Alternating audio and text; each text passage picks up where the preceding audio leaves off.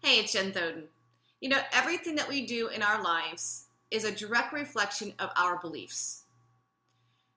We will jump forward and do something or avoid doing something simply to either avoid pain or to gain pleasure. One or the other. And almost anything you can put a definition around. And the reason that we do that is because we believe one action will give us pain, and therefore we avoid it to protect ourselves. And another action we believe will give us pleasure, and therefore might be a great pull towards that action, even if the long-term effect is pain. Okay? We as human beings will naturally avoid pain, even though we know a long-term effect will do that. In fact, we will sometimes even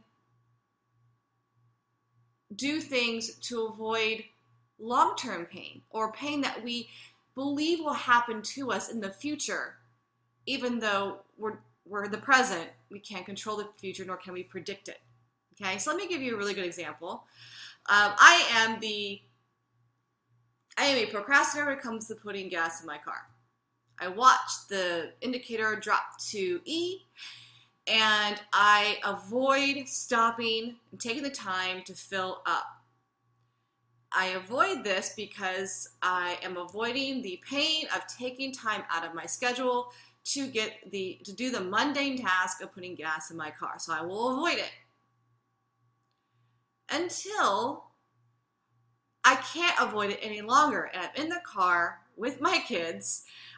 I'm running on fumes, and now suddenly it is urgent that I get gas in the car, because now I want to avoid the pain of being abandoned on the side of the road with my kids and having to walk who knows how long to go get gas to put in my car, or to have to call someone or call a tow truck or whatever. And so now I'm avoiding that pain, which is clearly worse.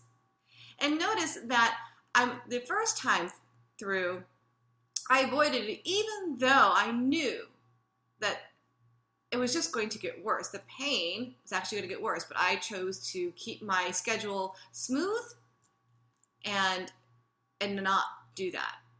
So that is just one really basic example. Let me give you another example.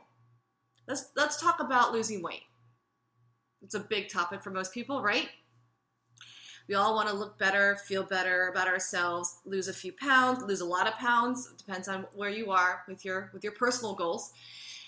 And how many times can you remember, or even think of someone that you know that puts off starting that diet, puts off starting that exercise, right?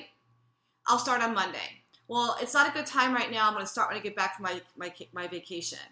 I haven't started the gym yet, so as soon as I join the gym, I'm going to start, right? I mean, there's 100 different reasons why we put off doing something that we know is going to be beneficial for us long term. But many times what we do is we avoid the pain of something that may happen in the future, okay? So we might avoid the pain of putting the weight back on. Your past experiences have told you that, yeah, you can lose weight, but then you put it back on, perhaps. And so now you're avoiding the fear and the pain of putting that weight back on. So you instead choose to be comfortable in your own comfort zone and stay where you are to avoid what could potentially happen in the future, right? It could go way deeper than that, by the way. It could be that being thin gives a negative connotation to you for other things that may go way deeper. My point is to all this is that there's a reason why we do everything. There is a belief behind everything that we do. It's not right or wrong. It's your belief. And it's probably different from my belief and somebody else's belief. It's your belief. And here's what's really important to understand is that your beliefs are stories that you tell yourself. They're not real. They feel real because you attach emotions to them. But you can change that belief at any time. Understanding and trying to understand why you do the things you do is your first step to making a massive change in the result that you want. Okay? If you want a good marriage, if you want a loving relationship in your life, if you want to be thinner or to be more sculpted or whatever your health level is that you want, if you want more money, you want more success, you want to make more money, you want a better business, a better career, you got to first understand why you do the things you do now. Your current circumstances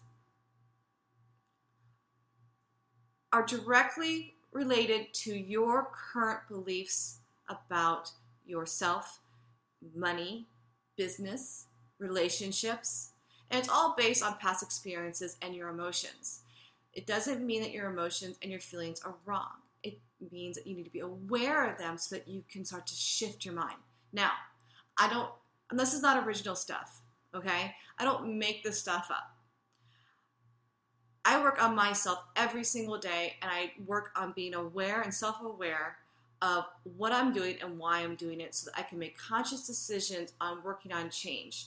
I work on mindset reprogramming and working on my subconscious every single day to change the results that I'm getting so that I can be more successful. My definition of success, which will be different from your success, from your definition of success.